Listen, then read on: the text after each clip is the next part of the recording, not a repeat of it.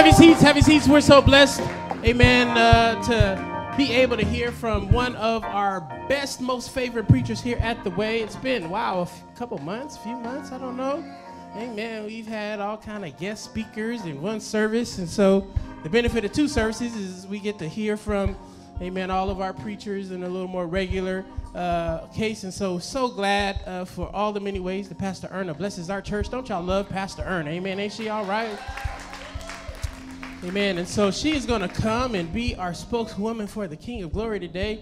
And, I still want you to stand to your feet and treat her like this is her first time preaching. And let's encourage her in the name of the Lord. Clap your hands. Stand up, everybody. Let's welcome Pastor Erna as she comes.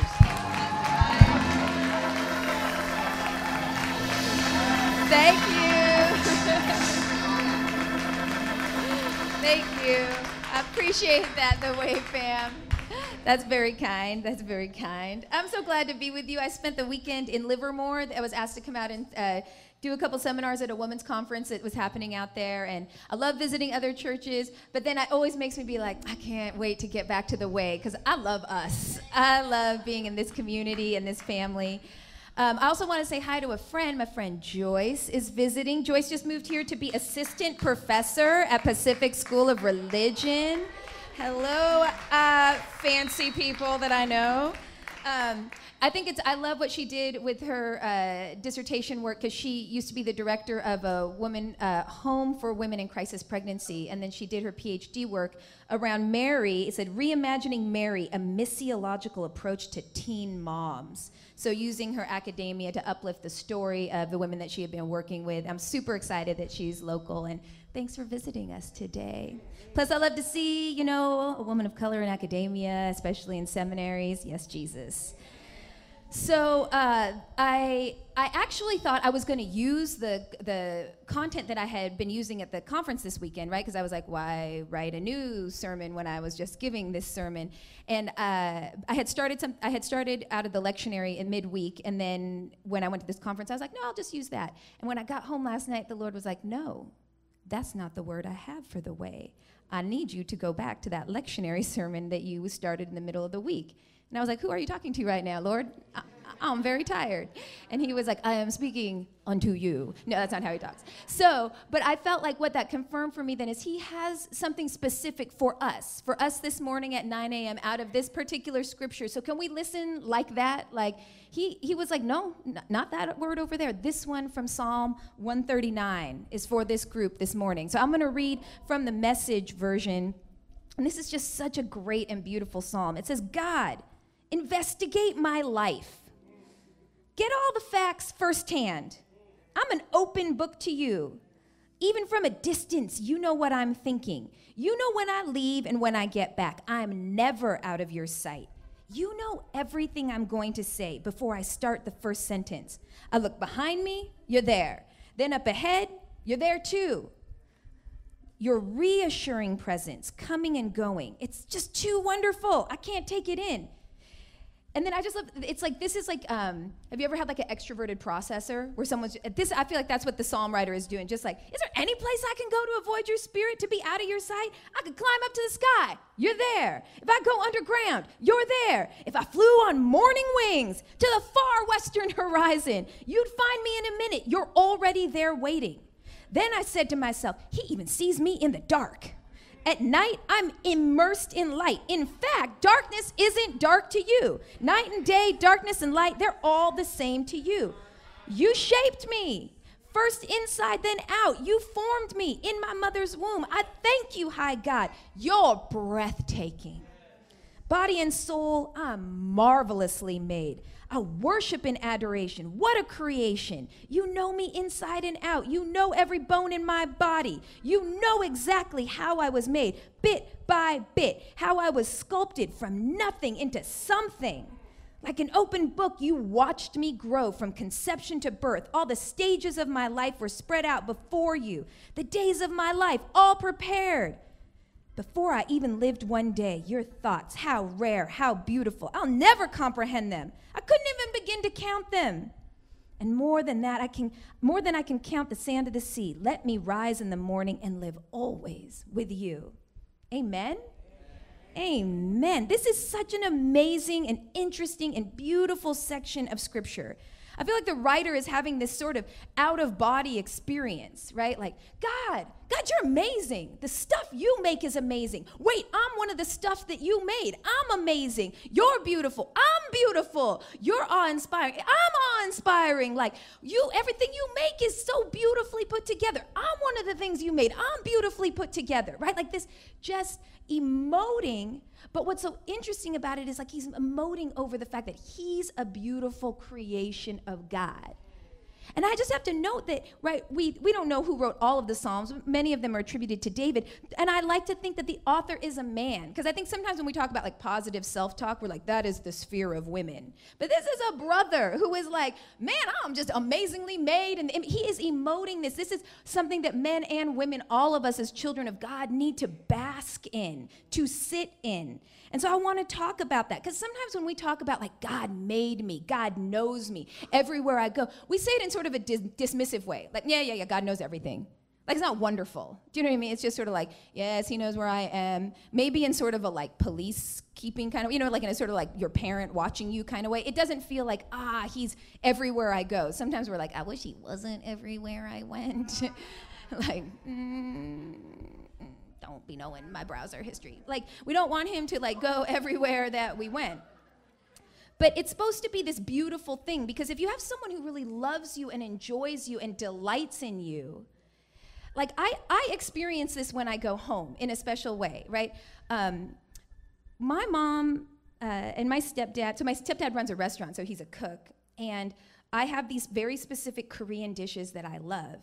And when I come home, I 100% of the time, my mom lives up near Seattle, know that those dishes will be made and sitting on the stove. They'll be sitting on the stove outside because Korean food has like a particular smell, so we have like an outside stove to like cook those foods.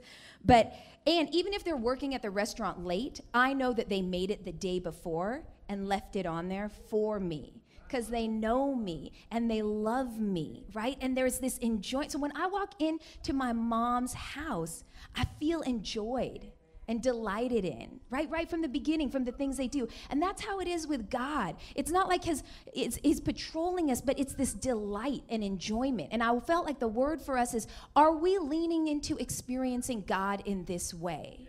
Or are we just sort of like, that's an interesting truth for other people to know?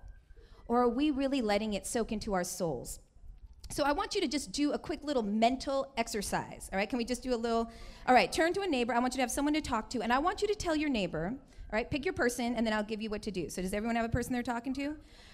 What's the first word that your best friend would use to describe you? All right, give them one. Like, what do you think, your best friend, all right? Tell your neighbor a word you think your best friend would use to describe you.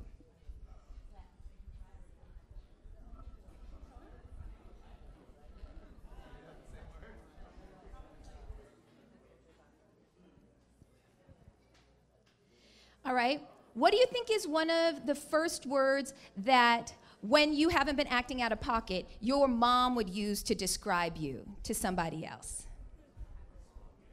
Your mom.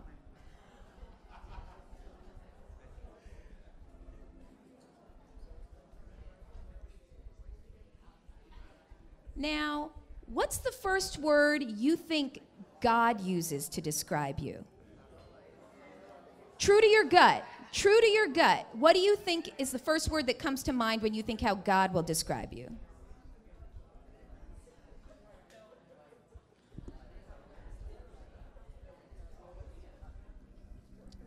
So I'm curious, does anyone want to throw out some of the words that they feel like God might use when he describes you? Maybe a little selfish. All right. That's honest. I appreciate that. Good. What else? What were some of the other words? Sorry? Empathetic? Empathetic or apathetic? Empathetic. Excellent. Caring. Talented. Right? Yeah. Special. I love that. So I think we have like a mix. It's like some of us think like the first thing God might say is like maybe a little critique of us. Right? Does anyone feel like maybe the Lord his first word might be a skadoosh critique? And does anyone else, but others of us feel like, no, God might have like a positive word for us. What this psalm challenges me to think is, rarely do I imagine that God is just emoting over me like I am very wonderful. Because I think sometimes we think that's going to be egotistical, but I actually think we need to be anchored in this, because this is like this, in Psalm 139, in the NIV translation, it says, I'm going to skip forward. It says, "You've created my inmost being. You knit me together in my mother's womb. I praise you because I'm fearfully and wonderfully made. Your works are wonderful."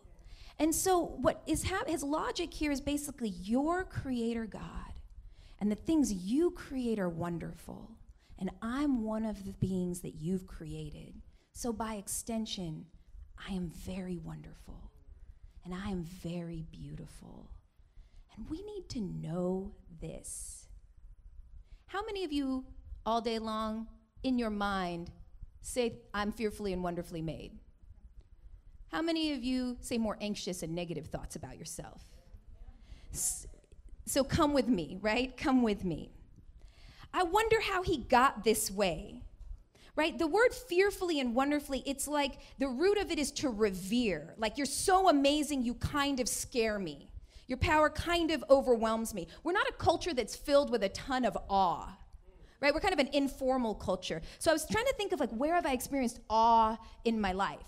And about 20 years ago, me and a friend of mine decided to go on a road trip, and we were super broke, and we decided we would go through Arizona, down through Mexico, and then come back up on when we had a couple of days off.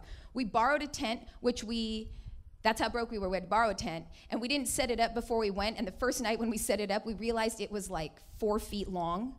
So there was no way to lay in the tent like fully extended. You had to be, I was like, this is a sad little trip we're on, but here we go. And we went to the Grand Canyon. Now, I've seen the Grand Canyon in photographs and in movies, and so I thought I knew what to expect. How many of you have ever seen the Grand Canyon? Like, for real, like in your own personhood. When I came around the corner and I saw it for the first time, truly I can say my breath caught. It's so vast and so deep and so far. It does something to the way, like, sound hangs in the air, because there's just such a giant space. It feels like sound is sort of absorbed. And coming to the edge of it and looking, I felt awe, like something profound and powerful and amazing created this space. And that sense of awe is what this writer is experiencing about themselves. I'm an awe-inspiring creation. I know even as I say it, we have a little bit of resistance inside. I know some of us are saying, like, "Oh, but you don't know what my parenting is like. You don't know, like, what some of my relationships have been like. You don't know the struggle bus of my credit history." And I feel like God is saying, that's not the first list of words I see or say, because I made you. I made you. And so I want to look into this image a little bit. It says, "I knit you together," right? You put me together, you knit me together. So I pulled up this picture of a person knitting because I thought that might help us. I really like this. What I like about it is, to knit something, you have to look at it, right? Nobody's like project managing knitting from a distance. Knitting is this personal thing that you do. And you can't like knit and look away. And I rarely have seen someone knitting with hatred towards the object of their knitting, right? Knitting is this stitch by stitch, intimate, personal.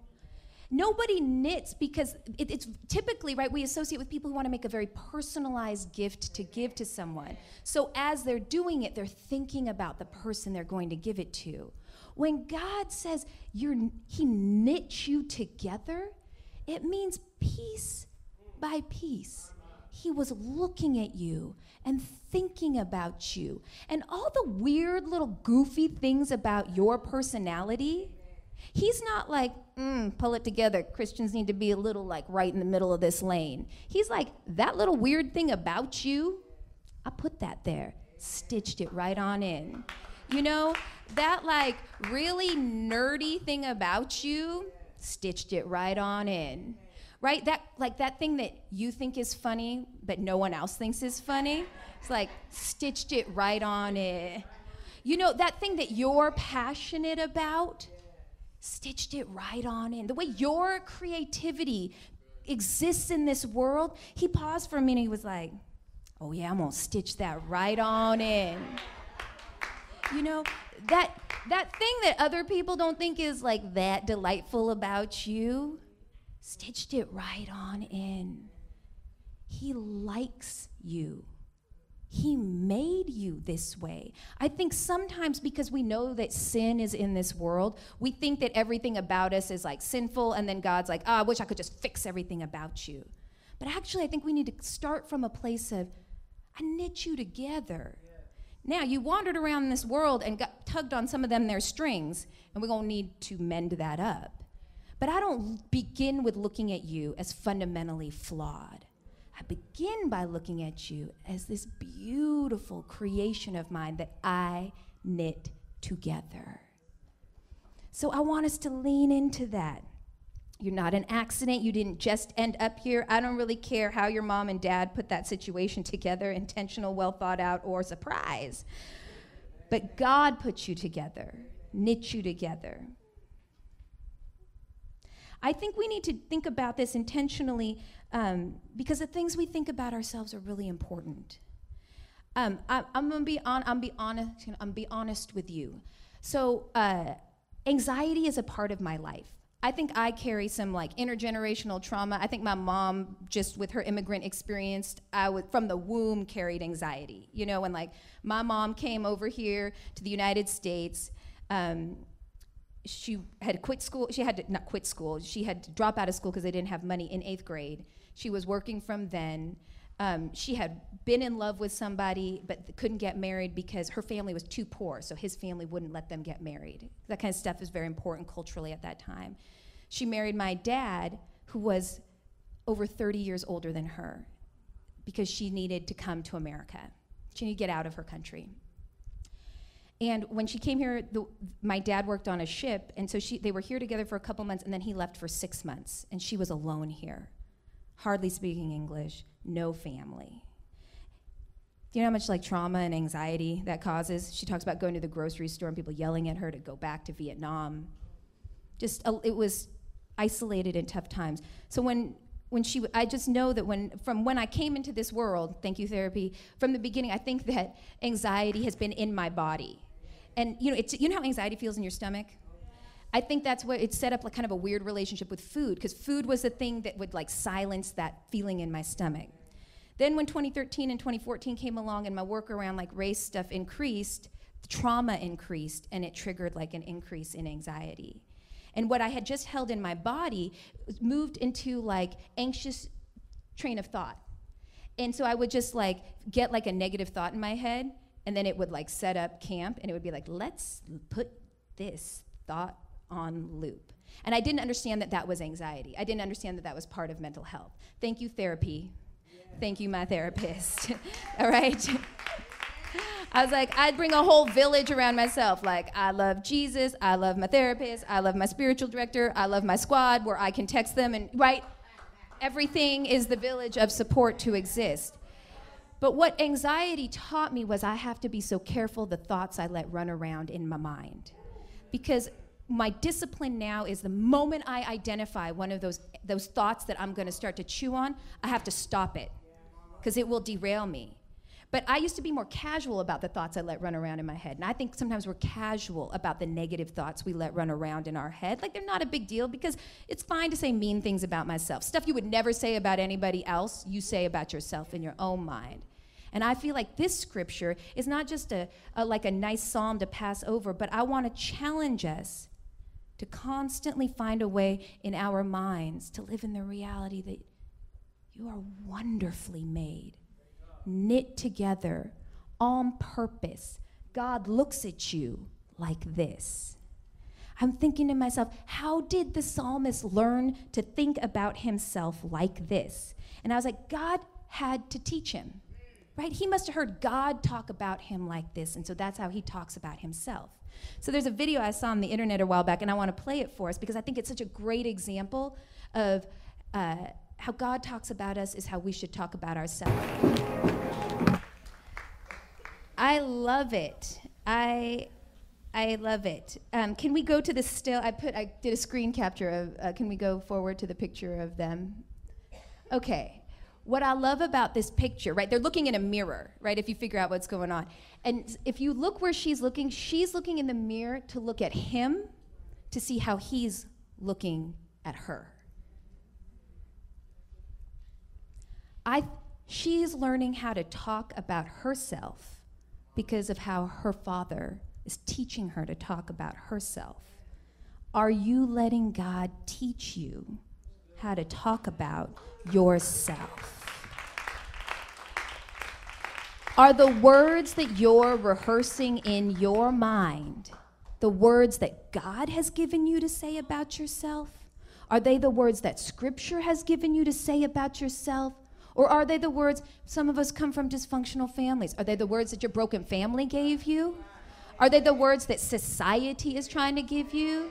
Are they the words that like messed up supervisor at your job is trying to give you? Are they even just the messed up words of siblings in your life, people you thought were, are those words? Those are not don't let those people teach you what to say about yourself. I want you, that's what Scripture is supposed to give us. It's this mirror where we can hear God say to us and we can look in the mirror and see him looking at us. And he says, just like that, repeat my words. What am I saying about you? This psalmist is reveling in what he knows God has said about himself and about him as his creation. You are very good, so I am very good. You make beautiful things, so I'm a beautiful thing. You make awe-inspiring creations. I'm an awe-inspiring creation. We need to be intentional about running that script. It won't make you a self-absorbed person. It will actually make you very, very generous towards other people. Because as you begin to sit in that for yourself, you can begin to look for it in other people. I actually think the root of like justice work is being rooted in the fact that you are made in the image of God and never allowing anyone else to be treated like they are not fully in the image of God. And basically like every ism and every like issue that we can think about in society is basically a pivot from we are all made in the image of God to like, let's create a hierarchy that ranks people's image of Godness. White supremacy is like, let's rank them racially. White people most in the image of God. Let's say Native American people don't exist at all. Let's put anti-blackness into everything. Asian people, if you agree to white supremacy, we'll let you be the model minority. Is the ranking system good? Right?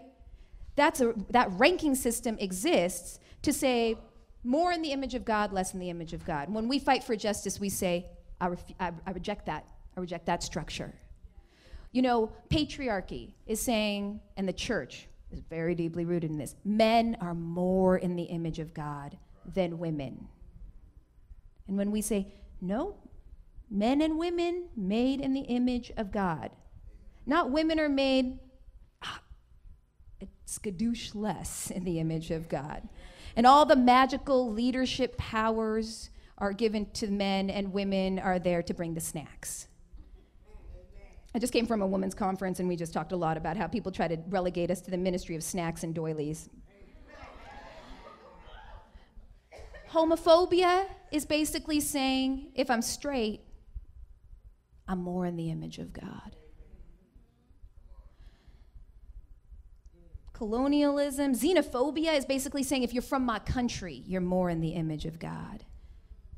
And it's believing stuff like that that makes us feel good about, literally, we run baby prisons in our country right now.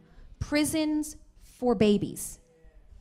Because we think babies from other countries are slightly less in the image of God. Colorism, ranking people on the, right? We always were trying to move to these toxic hierarchies, and we don't like them when we're lower on the hierarchy, right? Like if you're on the bottom of the hierarchy, it's easy to convince yourself you're like, that's a problematic hierarchy. But then don't we see all the subtle ways we also rank people?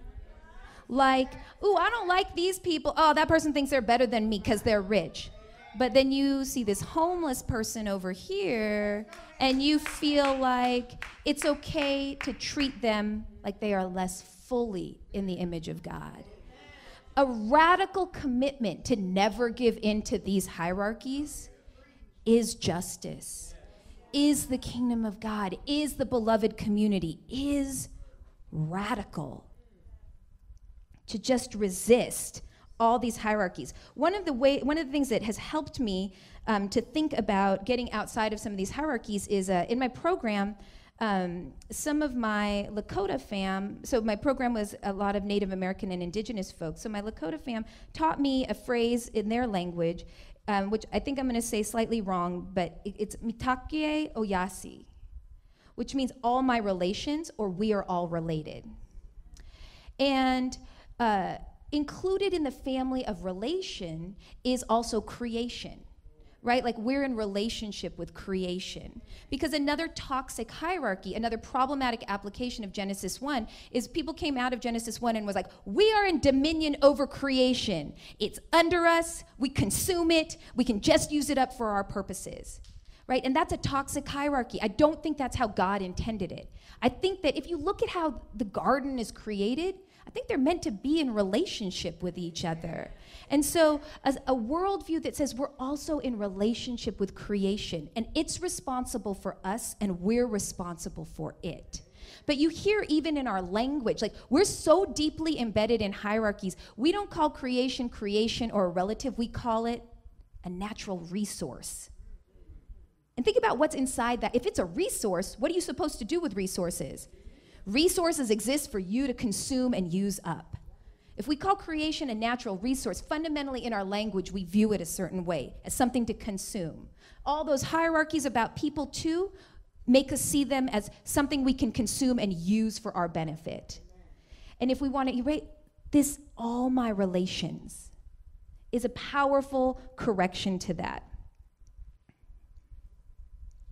I didn't realize how much all this hierarchy was embedded in our language. I'm gonna do like a tiny little academic aside, but I'll make it accessible. Can we do that? Can we go like nerd back to not nerd, all right? But the thing that really challenged me was I read this article, and I've shared this with some of you before, but man, it just messed me up. So there was this article where this, I'll read the abstract. Okay, abstracts are very nerdy, but stay with me. I put it up here. So let's, so this is a Muskogee teacher. He goes, engaging critical analysis of Muskogee language in its pre-colonial context reveals how one cannot articulate ownership over another species. Linguistic imperialism, however, is one ideologically transformative settler colonial mechanism whereby the traditional Muskogee inability to conceptualize ownership over human bodies gets inverted, allowing for the adoption of both institutionalized servitude and importation of structural racism into Muskogee society. I argue here that such anti-Black language and subjugation of Blackness infiltrated Muskogee people through bilingual and monolingual English-speaking Muskogee persons.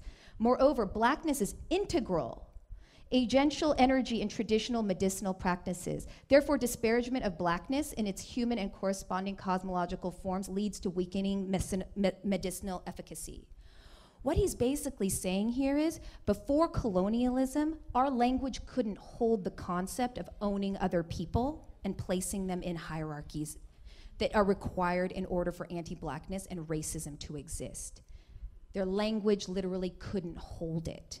And the anecdote he tells is that he and other folks who all teach their traditional language were talking, right? So they're all like Muskogee language teachers, and they were talking about some of the history between Black folks who had become free still in the era of slavery, who had then kind of integrated into their tribal community. And he said in the course of the conversation, like some anti-blackness came up. And he said, I want us to switch this conversation from English into our traditional language.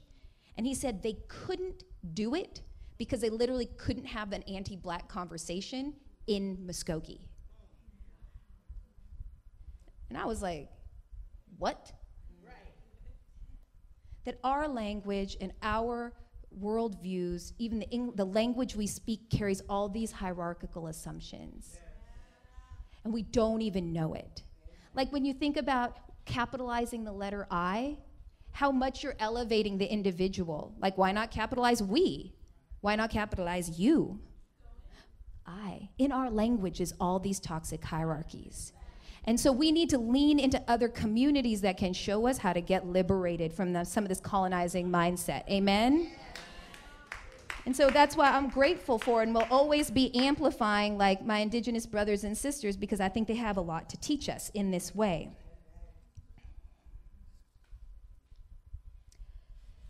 So I just want to go back and just close with an invitation for us to deeply internalize the word.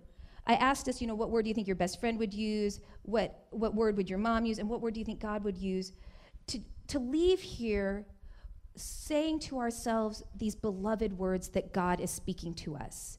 To look into the mirror and look at how God is looking at us so we know how to look at ourselves. And just like this Father, what I love is he's not just saying it. It would be totally different if she was standing there and he was standing a couple feet away and he was like, who are you? What's your name? Who are you in this world, right? But I think part of it is the beautiful proximity, right? That's like, it's so intimate. The way his hands are on her and around her and how like happy and safe she feels. That is the invitation for us. As people who walk with Jesus, I'm not worried about the way, like, suggesting to you guys, like, hey guys, you know that people who follow Jesus should care about justice? I don't feel like I have to win that argument. I feel like what I need to say is, do you know that part of your radical pursuit of justice is a radical belief in your fearfully and wonderfully madeness? That pursuing justice isn't just out here, but it is also in here. And to lean into that and to resist the colonizing lies where we submit to any of these hierarchies. And so I want us to just spend a little time letting Jesus minister to us in that. I actually thought the song we sang in worship was perfect. And so I want to go back to that and just let God minister to us. I want you to give to God. Repenting is basically saying, like, I've been going and doing it this way, and I'm not going to do it that way anymore. And I think some of us need to repent of saying, like, yes, I've led a bunch of lies about who I am and where I fall in these, like, hierarchies, sometimes better than others, sometimes worse. I need to stop doing that. I repent of that. Some of us have felt like we just don't deserve to be as radically loved as God wants to love us. And I just want to say, that's what's beautiful about following Jesus, radical love.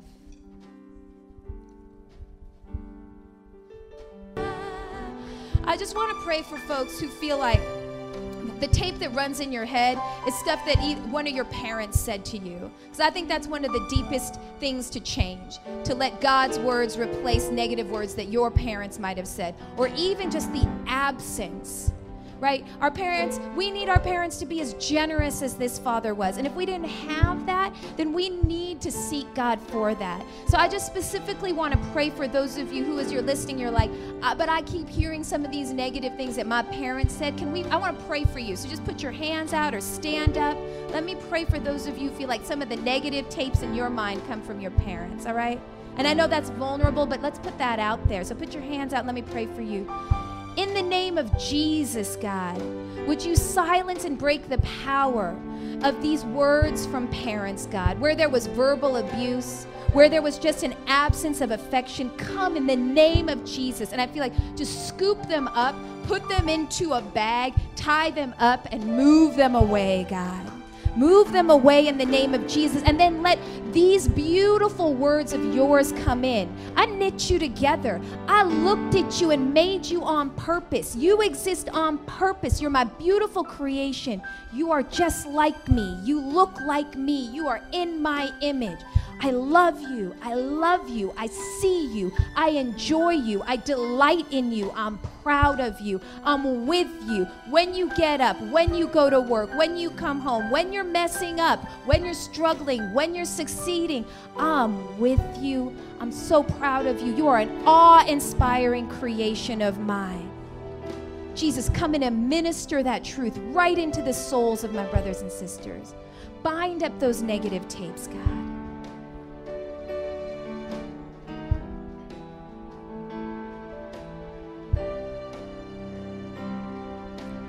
I just want us to stay in worship.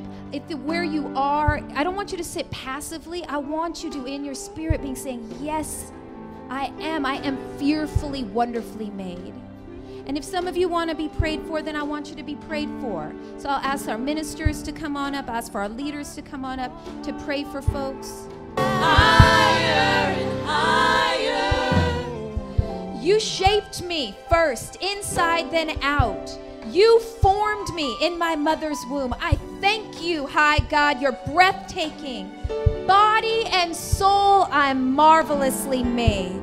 I worship in adoration. What a creation. You know me inside and out. You know every bone in my body. You know exactly how I was made, bit by bit, how I was sculpted from nothing into something. Like an open book, you watched me grow. From conception to birth, all the stages of my life were spread out before you. The days of my life all prepared before I'd even lived one day. Your thoughts, how rare, how beautiful. I'll never comprehend them. I couldn't even begin to count them. You've searched me, Lord. You know me. You created my inmost being. You knit me together. I praise you because I am fearfully and wonderfully made. Turn to your neighbor and say, I am fearfully and wonderfully made. I really am. I really am. Jesus, amen. Can we just thank God that this is our good and generous God? This is our good and generous God. This is our good and generous, beautiful, beloved God. Amen.